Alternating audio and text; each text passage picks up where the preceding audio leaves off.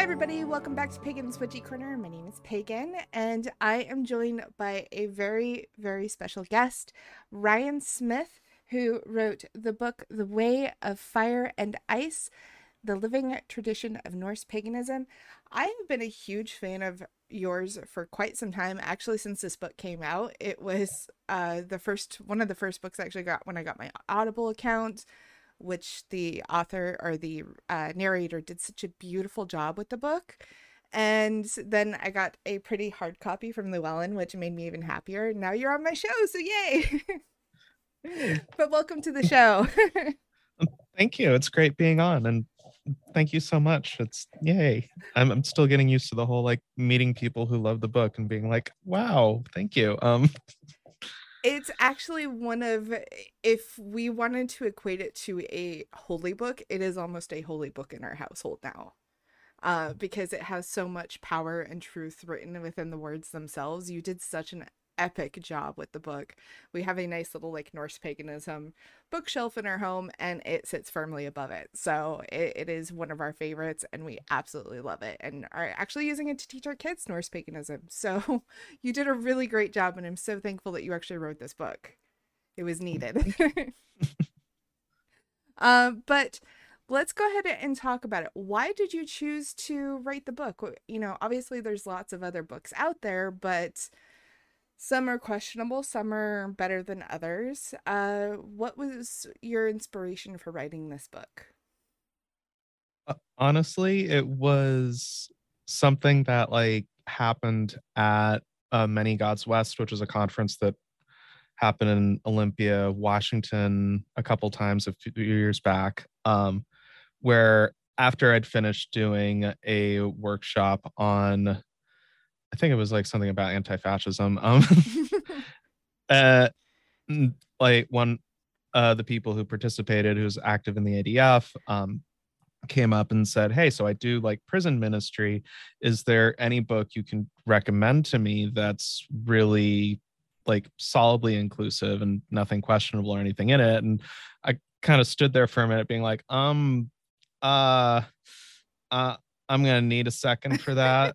Um, then he said, "Well, maybe you should write it." I I don't know how many times over the years, my husband and I both being Norse pagans, that people have asked, you know, what's a really good Norse pagan book? And I'm like, um, Neil Gaiman's book, even though it's half fiction.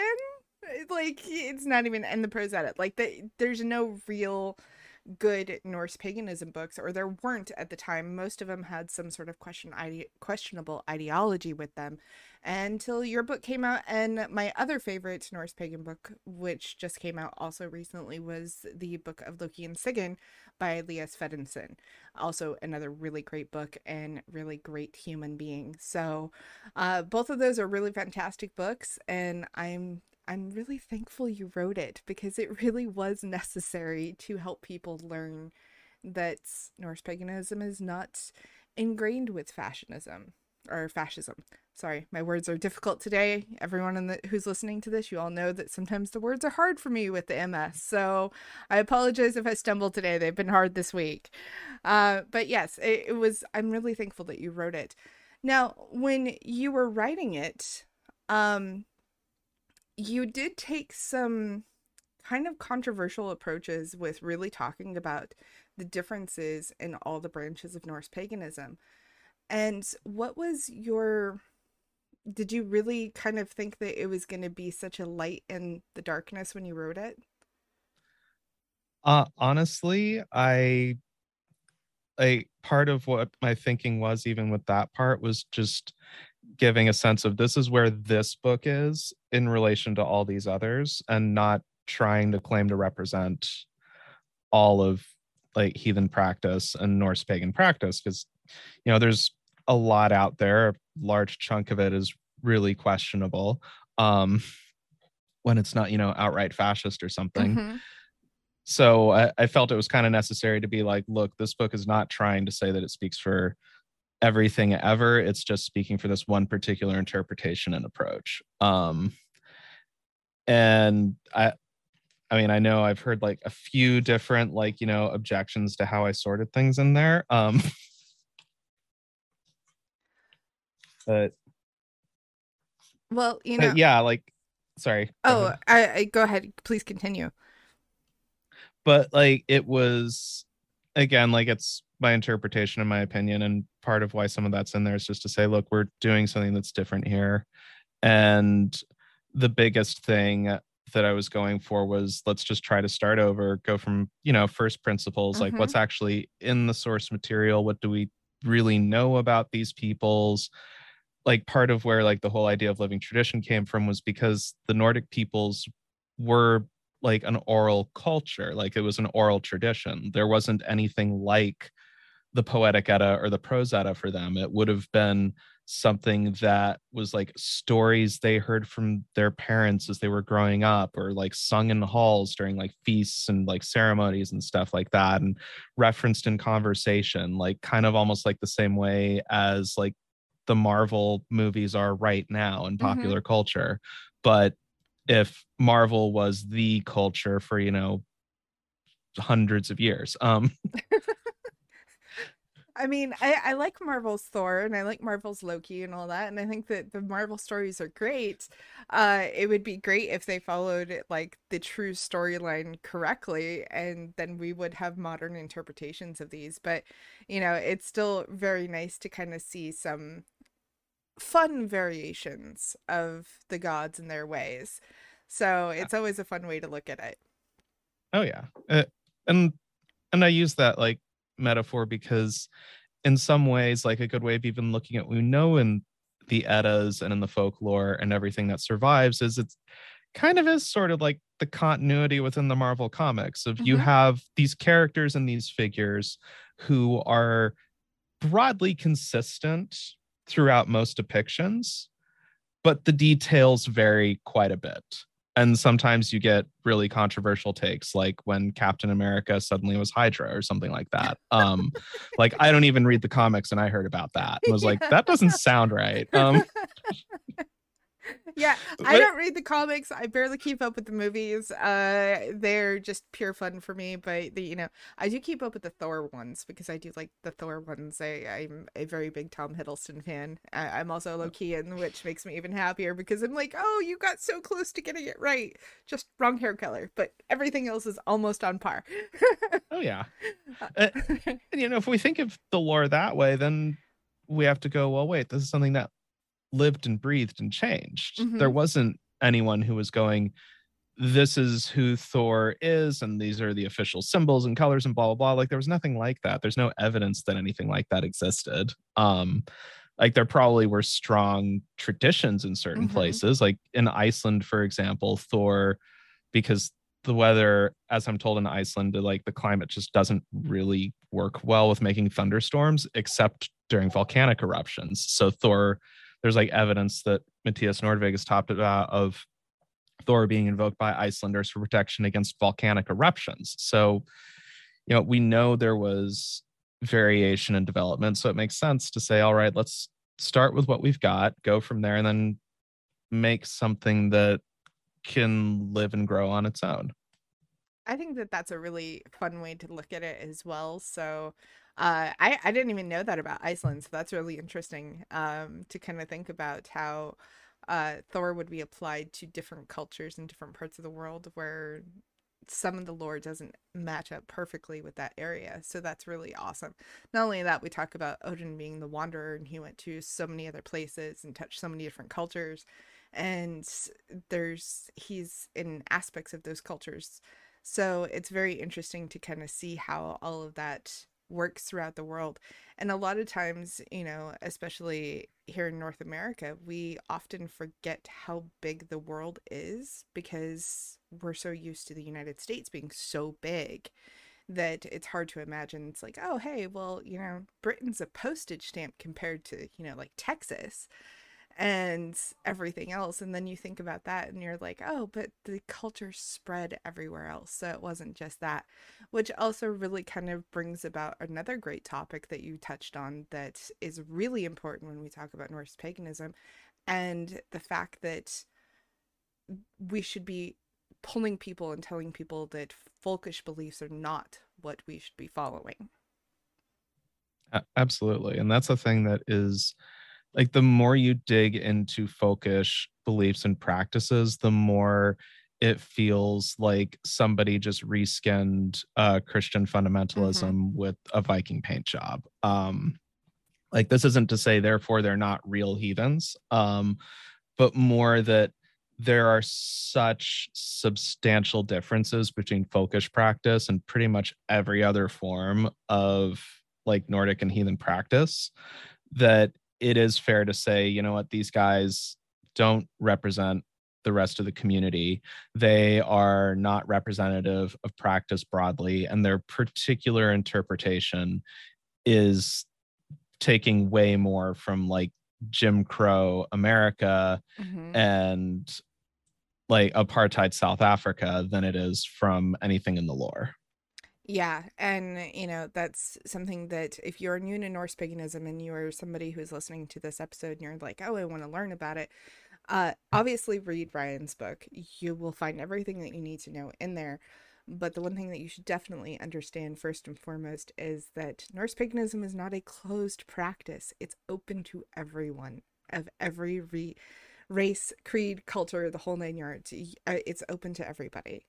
So that's the difference between Norse paganism and the folkish version of Norse paganism, which is a lot more closed off. Yeah. Like they say it's only for the peoples of the North, which in practice almost always means a paint swatch test. Yes. Which if you don't understand the reference of that, that typically means it's based on your skin color. Yeah. So, And there are cases of like people who were like high up in the AFA, like one guy Joseph Block, he used to write as John Upsall. mhm. Um, super folkish, totally followed the party line. And when their kid came out as trans, they were quietly asked to step back from all like of the offices they held within the AFA, the True Folk Assembly, which is one of the biggest folkish groups out there, and sort of became persona non grata Mhm. because he actually supported his kid in that instance. But you know, that kind of is like what's going on with these communities here is like with folkish groups and folkish practice, they're very much like white nationalism and Yes. Christian fundamentalism playing at being pagans. Hmm. Absolutely. And it's also first, I guess because I am not of that mindset. I am not one of those types of people. I do not believe in anything like that. So it's really hard for me as a Norse pagan who follows the gods, who loves the stories, who understands the lore, to look at the lore and then look at what they're, preaching essentially and go, oh, wait a minute.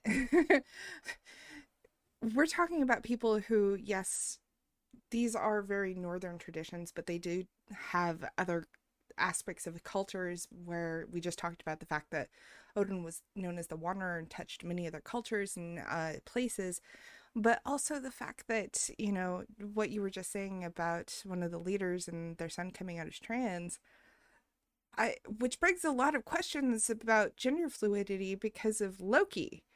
Anybody who's ever read the stories of Loki and knows the lore of Loki would know that he doesn't really identify as any gender. He kind of identifies as all, and sometimes not even human in that regards, or humanoid.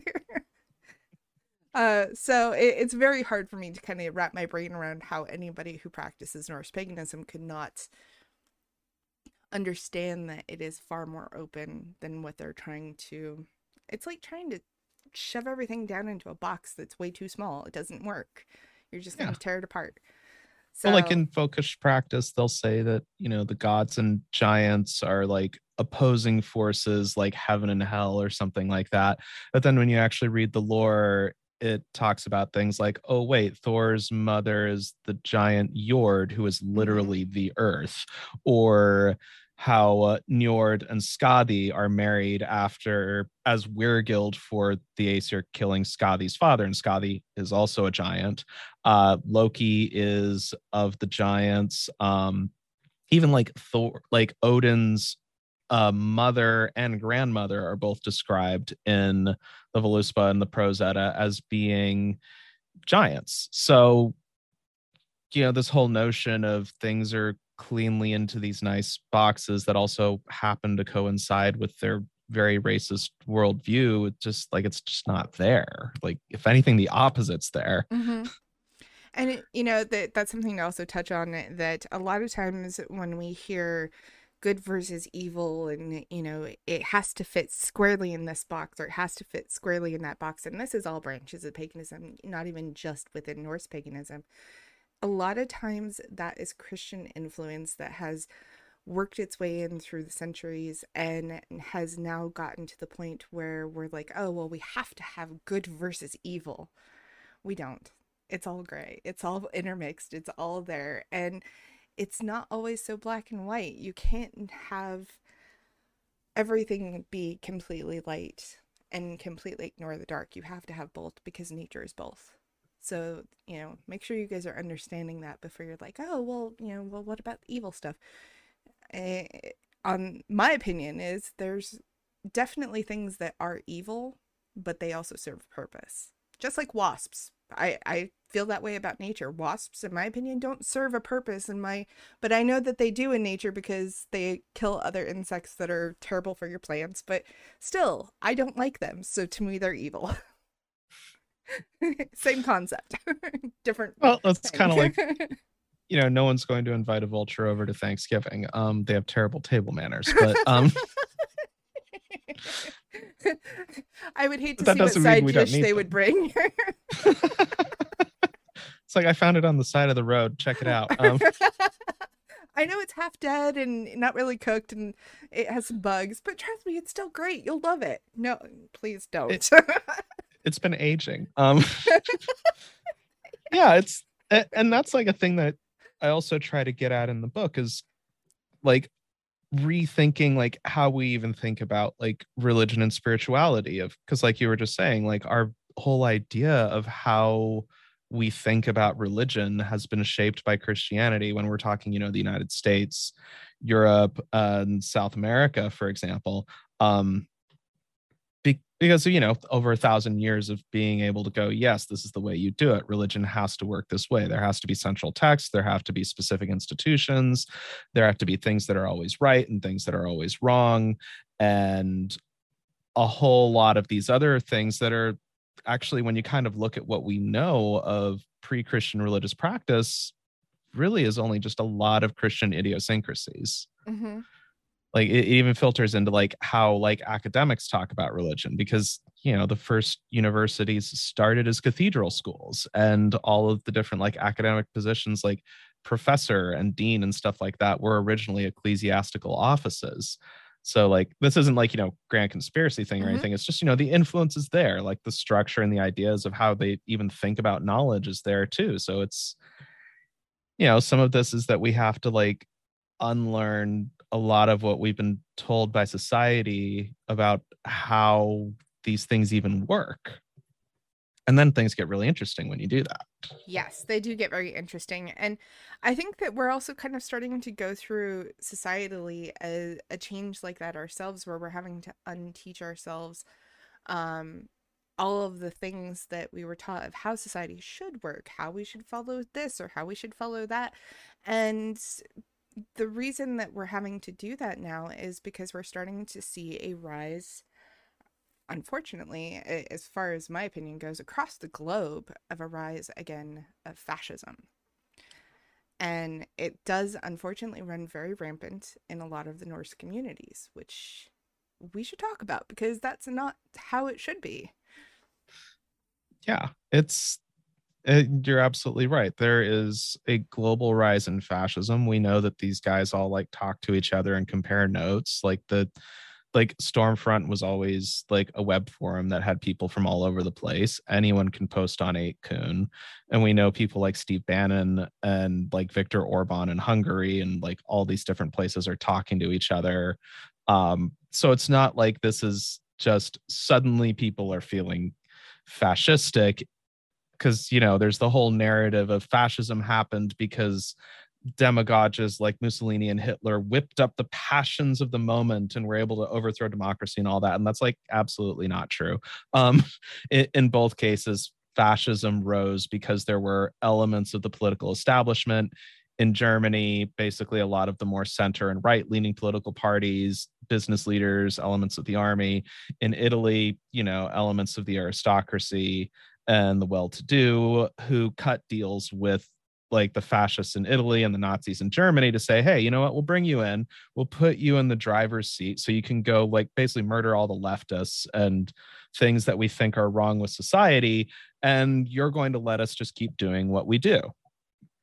And that's kind of what happened in both like the most famous rises of fascism. So it's should be no surprise that in the world we're living in generally, these guys are all comparing notes and sharing money and resources and trying to find alliances within positions of power and positions of influence.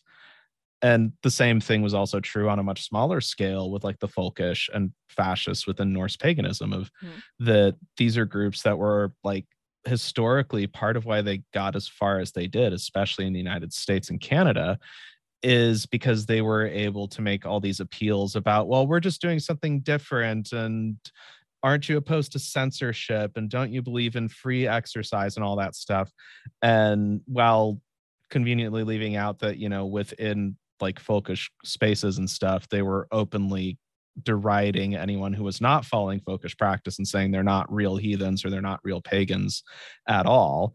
It's like fascists always saying free speech until Mhm. they have the power to do something about it. Yeah, it's very true. And we are seeing such massive rises of it to the point that it's actually very alarming. I mean, many of us saw this coming many, many years ago, myself included. And it was, even for a long time, I saw it and I was like, this is not going to, they are not going, yeah, okay, yeah, they are going to do this. This is exactly what they're doing. Crap. Okay, here we are. And it's a really scary kind of concept to think that it's like, I saw this like 6 years ago, minimum. And I truly believe that they would never take the steps to repeat history. And now, even everything that we have seen just in the last 3 weeks alone. Yes, it's only been about 3 weeks since Roe was overturned, everyone. I still cannot even fathom that it's only been 3 weeks because it feels like it's been 6 months. That's how long the last 3 weeks have been. It's just incredibly scary to see how many people are just coming out of the woodwork and just wanting to claim this fascist power. And it's like, how did we get here? And I think a big part of it is because we, including myself, said no, history won't repeat itself, and we tried to turn a blind eye to it for too long. So now we have to talk about, what can we do about it? What can we do to fix that?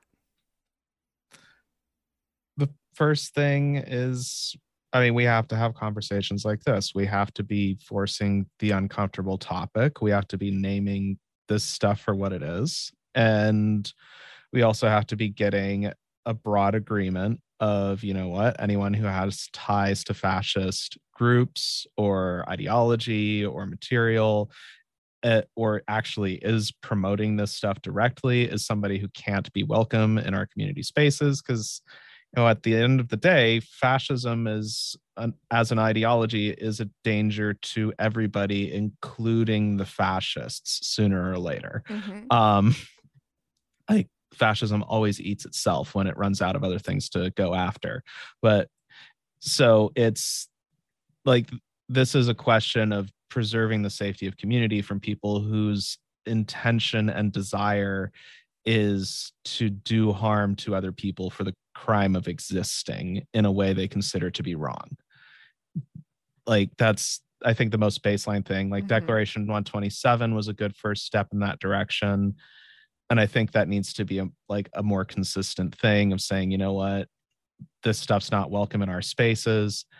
And by doing that, we create, a platform for broader resistance and broader action.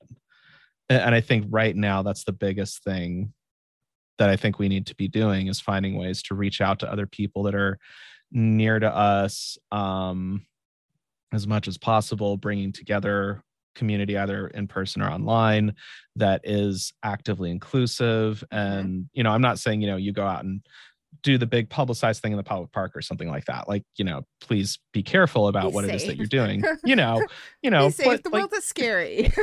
yeah, use your best judgment. Like, there's a pagan market in Polk County, Texas, that's getting like threats and harassment, and they don't even go up until like the first weekend of November. So, like, use your best judgment. But within that framework, like, building those kind of communities means people are coming together, they're able to help each other. We can always do more when we work together and we share information and resources and whatever capabilities we have.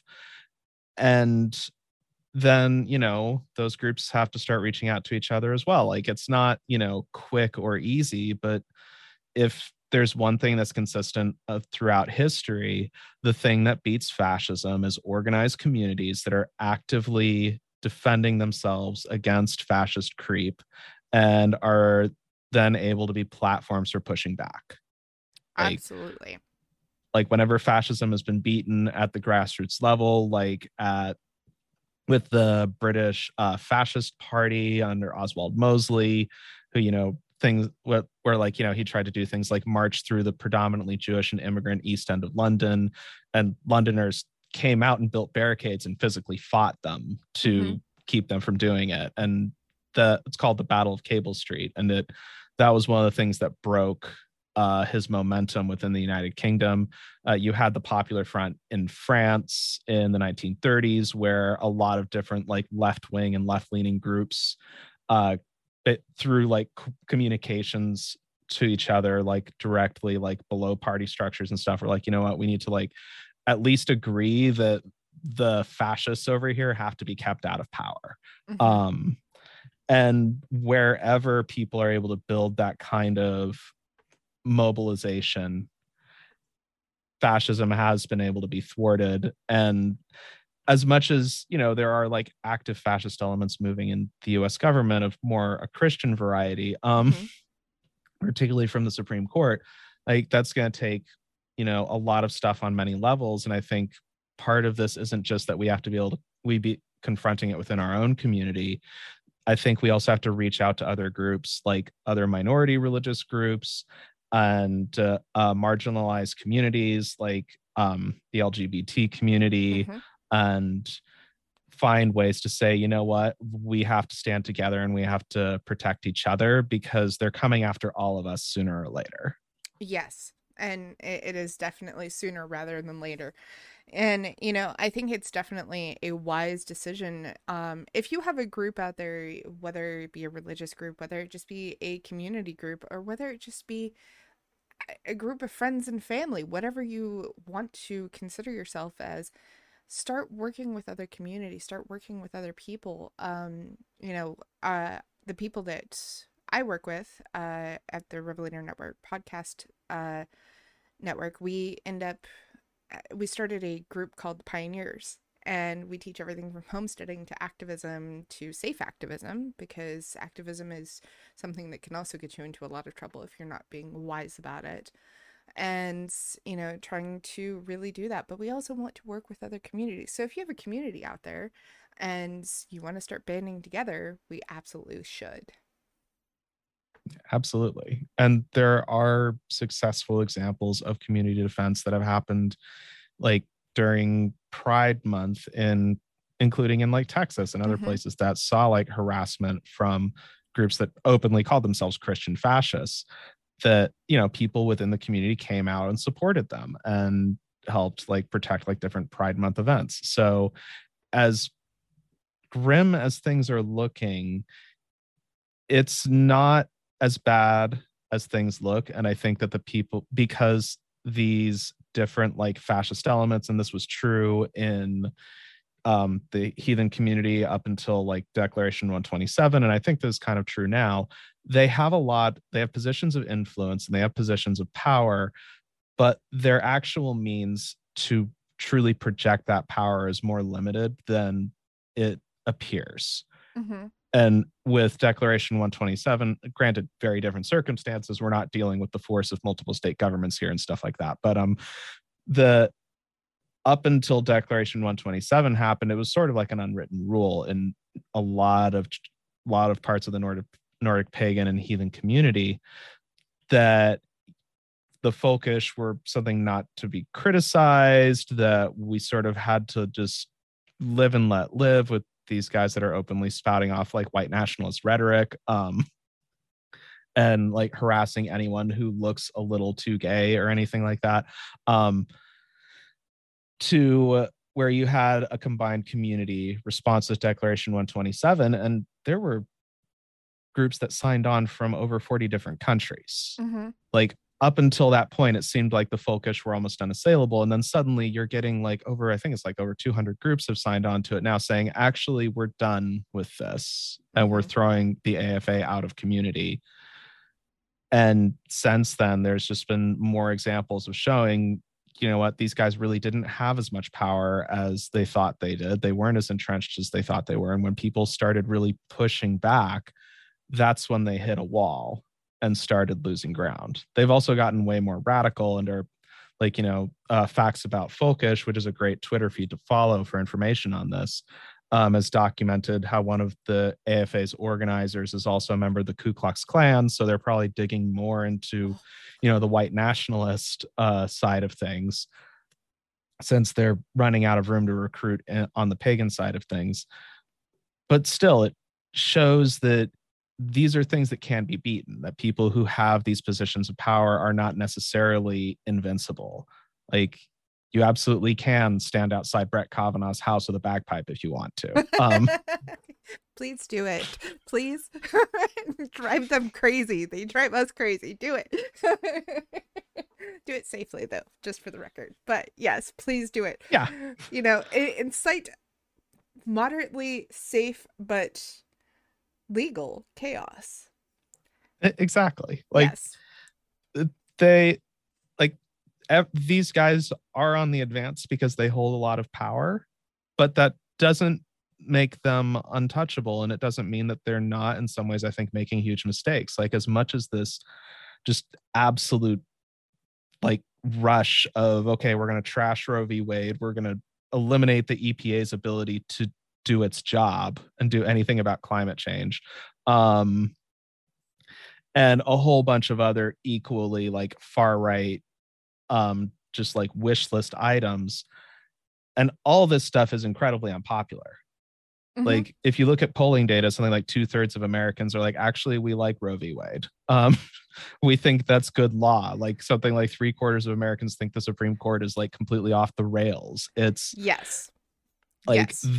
those are good numbers that people are accurately going, no, actually, this is a mess. And just because they have power doesn't mean we should be obeying it. And like for a really good example, there was the Norwegian resistance to Nazi occupation during the Second World War, Mm-hmm. where you had everything from like the Milorg, who did stuff like, blow up battleships and stuff, to like just like mass civil disobedience. Like, one of the greatest stories I think that came out of that was after the Nazis took over, they ordered that the education system be Nazified and brought in line with teaching Nazi party doctrine. So every teacher in Norway went on strike. And the Nazis ended up having to rescind the policy because there was nobody to run the schools. And it's true that they're even now Just look, we're it's the not. Nazis. It's the Nazis. Yeah. Even now, though, we're seeing this in our education system where they're wanting to teach things like prayer, which, I have seen so many pagans out there that are like, oh, you want to bring prayer back to school? Great. That's great. Let's learn about Hecate. Let's learn about Kali. Let's learn about this. Let's learn. Bless you all for your chaos. I love it. It brings joy to my dark little heart. I love it. But seeing stuff like that, but we're also seeing teachers who are really good teachers who are having to leave the teaching industry because they just are so abused for things that they do outside in their private life. like they might be LGBTQ, they might have a child that is LGBTQ, and these things, and they're so harassed by the school system that now they're like, you know what, I'm not even gonna do it anymore. I love teaching the kids, I love doing my job, but no, I'm done. And I think that we do need to see a lot more of this. And, lots of people have called for general strikes and stuff like that. But I do think that once we start doing these things, they're going to realize that all of the little worker bees that they want to do all the jobs so they can stay in power are not going to be doing the work anymore. So how are they going to keep the hive running? It's just Exactly. food for thought, everybody. Just Yeah. food for thought. All I'm gonna say is strikes have a pretty good track record Mm-hmm. of getting things done. I don't think that it's a coincidence that Martin Luther King was shot while addressing a garbage workers strike of black workers who were trying to unionize, for example, Yeah. or all of what happened in the 30s because of workers doing like sit down strikes or standing strikes, or general strikes. Like San Francisco had a full on general strike in 1934, and things changed very quickly, including Mm-hmm. like the Longshore Union came out of that as a recognized entity. So these things work. They do work, and it's just one of those things that we have to come together and we have to organize. That's the one thing that we're like, oh yeah, this is a really great idea. I want to get involved. We need to help other people who are willing to organize these, help them find the resources, get involved, and that might be doing some Google searching, trying to figure out what's local in your area. There's tons of resources. I don't even know all the resources because I'm not somebody who can physically go out and strike myself. Being chronically ill, I can't do it. But I am somebody who likes to help raise the voice. That's one thing I can do. And I have lots of great knowledge for how to survive in a world where, food shortages happen, like how to garden, all these things. I know how to do all that. I'm not somebody that can go stand out there and, be on the front lines, and I can't do that. But I do have other resources. If you are somebody that's like me, there are valuable skills in your repertoire that can help with these things. You just have to figure out what's useful. That's the only thing. Yeah. And that's also one thing that we're doing through the site On Black Wings called the Heathen Cookbook, which is trying to gather all this information and contacts and all this. I'll show you the link real quick. Awesome.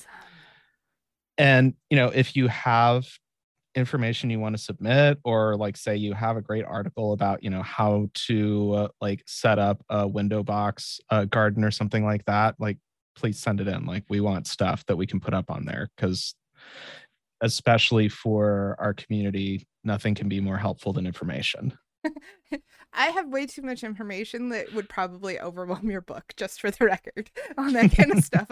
It's my hyper focus. I love it. I love talking about it. It's actually where our program actually originated. Is a lot of people wanted to learn how to garden, and they wanted to know how to kind of deal with inflation. That was where it started, and we literally started in June. It's gone completely off the rails, taken off in the best of ways, and we have done everything from self defense training now to gardening to homesteading to animal husbandry, everything under the sun that you could possibly think of to figure out how to survive in a crazy world and how to do it legally where you live. So if you want the information, I am happy to share it, but I may overwhelm you because I have a lot. Uh, that's awesome. That'd be great. Like it's like the more we can get this information out and share it, like the better for everybody. It's Absolutely. like, Yes. and if the only thing you know how to do that you think is different or interesting is you can darn socks, well, hey, that means you know how to stitch and you know how to Mm-hmm. do like other useful things related to that, and that's important. I think that people really do a lot of times when you talk about trying to, think about revolution and think about how to fix a society and know how to come together as a community. I think we do think first and foremost front lines, like, being out there in the streets. Yes, that is important, but there's a lot of things that have to happen behind the scenes that kind of get ignored when people talk about this. And that's things like cooking, gardening, obviously stitching clothing, taking care of children, And we're not talking daycares, we're talking like literal villages. When we say it takes a village to raise a child and it takes a village to come together, that's what we're talking about. We're talking about building that. And it's so much more important than just kind of sitting back and saying, oh, I'm going to go fight out there in the streets and do the thing and protest and strike. And that's all great. If you, that's what you can do, please do it. But if you are somebody who can't and you're like, that's not me, or you're an introvert and you just don't want to be around people, but you want to go sit in a corner and knit some socks, please do. All is welcome. Just like Norse paganism, all is welcome. No matter what your skill is, it is welcome because not everybody can do it. Exactly. Like everybody is valuable. Everybody is worthy. Yes, everybody is worthy. And a lot of times right now, society is telling you that even if you can't go out and do these things or you can't go do this, job or whatever, but you have this other skill that you're actually particularly good at. Even if you are somebody that's like, I know the knowledge of this really well because I used to be able to do it, but I can't do it because of injury, illness, or whatever, but you could teach somebody, that's still also equally as valuable. Don't let society tell you that you are a broken individual because you no longer can do something. If you can explain it to somebody, I guarantee you are still valuable. Yeah. That's like one of the things that I think is also beautiful about heathen practice, particularly in inclusive practice, Mm-hmm. is that, like, it's the Havamal verse that everyone always likes to quote in like Norse pagan circles of cattle die, kinsmen die, and so dies oneself. One thing I know never dies is the fame of the deeds of the dead. And there's something about that that says what matters is what it is you do. And Mm-hmm. if you're looking at yourself in terms of what it is you do, then what matters is you and your circumstances and what you're facing and what you had to overcome in doing those things. Like no one else can say what it is that you do is worthy or unworthy just because it's not something that's, glorious and going to be in the history books or something like that. If it was some overcoming like a particular challenge or a particular problem was a huge struggle for you, then that you did it is just as worthy as someone who gains like, recognition and notoriety for being exceptionally gifted at a particular skill or something. Mm-hmm. Um, like if we are our deeds, then those deeds depend on the circumstances that we're living in and who we are. Yes, absolutely. And that's there's so many different aspects of Norse paganism that you often will hear you be like, "Oh, I want to follow Odin and I want to go to Valhalla and I want to do this thing and I want to be the, big bad shield warrior." And I use shield warrior as inclusive because male or female, or non-binary, whichever you prefer. Um, it's one of those things that again, you don't have to do all of the, I want to say, outward facing version of Norse paganism, which is the rough and tumble Norse paganism that's depicted by the Vikings.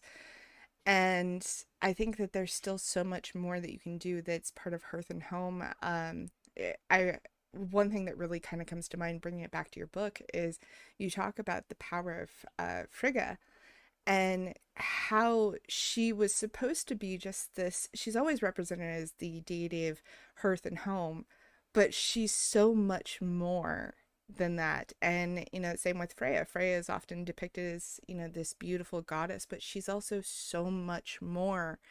And I think it's because we have tried again to put them in pretty little boxes that they don't always fit into. And so it's one of those things that you don't have to fit in the pretty outward facing box. You can do all of the stuff because you're so much more than that. And so are the gods. And you did describe that all beautifully in the book. Again, this is going to be the one moment where I tell everybody, go buy Ryan's book, because I promise you it has everything you want to know about Norse paganism and more. Go buy it. It's so good. It's on Audible, it's on Amazon, it's on everywhere. Please go buy a copy. It's so good. Okay, I'm done. But we are just about out of time. The one thing I always leave open at the end of every conversation that we have, which this conversation has been so amazing and so impactful and so beautiful, is do you have any upcoming works or projects or things besides the cookbook that we're talking about, which, if it's cool with you, I'd be happy to link that in the show description. If not, that's totally okay. It might be No, available go for later. it. Okay. Go for it. Yeah. And promote all of your works, all your stuff, everything that you're doing. Promote it out, please. Okay. So the I blah, blah, sorry. So I've got a few projects that I've got going on. I post up like blog entries. I'm kind of at 2 a month, hoping to go for more at the site onblackwings.com. I have a podcast, Wayward Wanderer, which you can find on iHeartRadio, Spotify, SoundCloud, and all the other cool places where podcasts live. Um, and I have an upcoming book that's going to be coming out in, it's slated for some point next summer, called Spinning Weird, which for anyone who's read Ooh. the Way of Fire and Ice is going to be the book about basically chapter two, but a lot more length about the like talking more about weird and animism and talking about the nine worlds and all this sort of the framework of this whole like world and the way that the what we sorry and the way that that works in practice. And it also gets into like some cool stuff like Nordic necromancy and more on sitting out and other stuff from Save. So there's going to be some good stuff in that.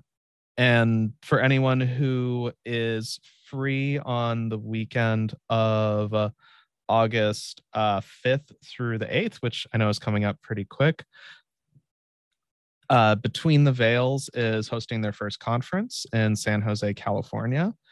And it's a like general pagan conference, actively inclusive and promoting all the good stuff in terms of values and practices. And I will, along with other people, will be hosting a Fire and Ice suite there and also be giving a couple of workshops. So, if you can make it out, come on by and say hi. And I also have a Patreon at patreon.com/wayward wanderer. And 5 a month gets everything. So Awesome. yeah, that's basically all my shameless plugs, I think. Shameless plugs We've are also, always welcome. We always promote everybody as often as we can because everybody needs love these days. yeah, like we all got to help each other out. And Absolutely. also if you're looking for any kind of uh related community, Fire and Ice has a Facebook group and a Discord server. Um, Oh, sweet. which I can link the current Discord server link now because Okay. Discord says these are only good for a week. That's completely fair. At any time, I'm sure if people wanted to get involved with that Discord, they could probably contact you on Twitter, I'm presuming. Yep. Okay, cool. And yeah, y'all can always find me on Twitter. Sometimes I post about Norse pagan stuff. Sometimes it's about the whole mess of rising fascism. Sometimes it's about cool alternative stuff like degrowth and people doing neat stuff with renewable energy. You That know, it's all good and stuff. I promise. I follow him on Twitter. He's a fantastic person to follow. Which is really funny because I didn't realize it was you for till like probably 3 or 4 months ago. Then I was like, wait a minute, Ryan Smith. Why does that name sound so familiar? And then I looked at it and I was like, oh, that's why he's the author of that book. Okay. I do that a lot with a lot of pagan authors, unfortunately. I'm like, oh, you're a really fun human. I'm gonna follow you on social media, and then it's like, oh, you're also a slightly famous human. That's why I know you. Which is all great. These are all great, incredible things. Your conference that you just talked about, I'm presuming that's in person and there's no digital options. yes, Okay. unfortunately. I don't think the conference like that's a hard problem that a lot of conferences have been trying to figure out how to do is do both in person and online. Yeah. Because it does make things more accessible, Hmm. and COVID is still a thing. Yes, COVID is still very much a thing. Everybody, wear your masks. Take care of yourselves. And 95s are awesome.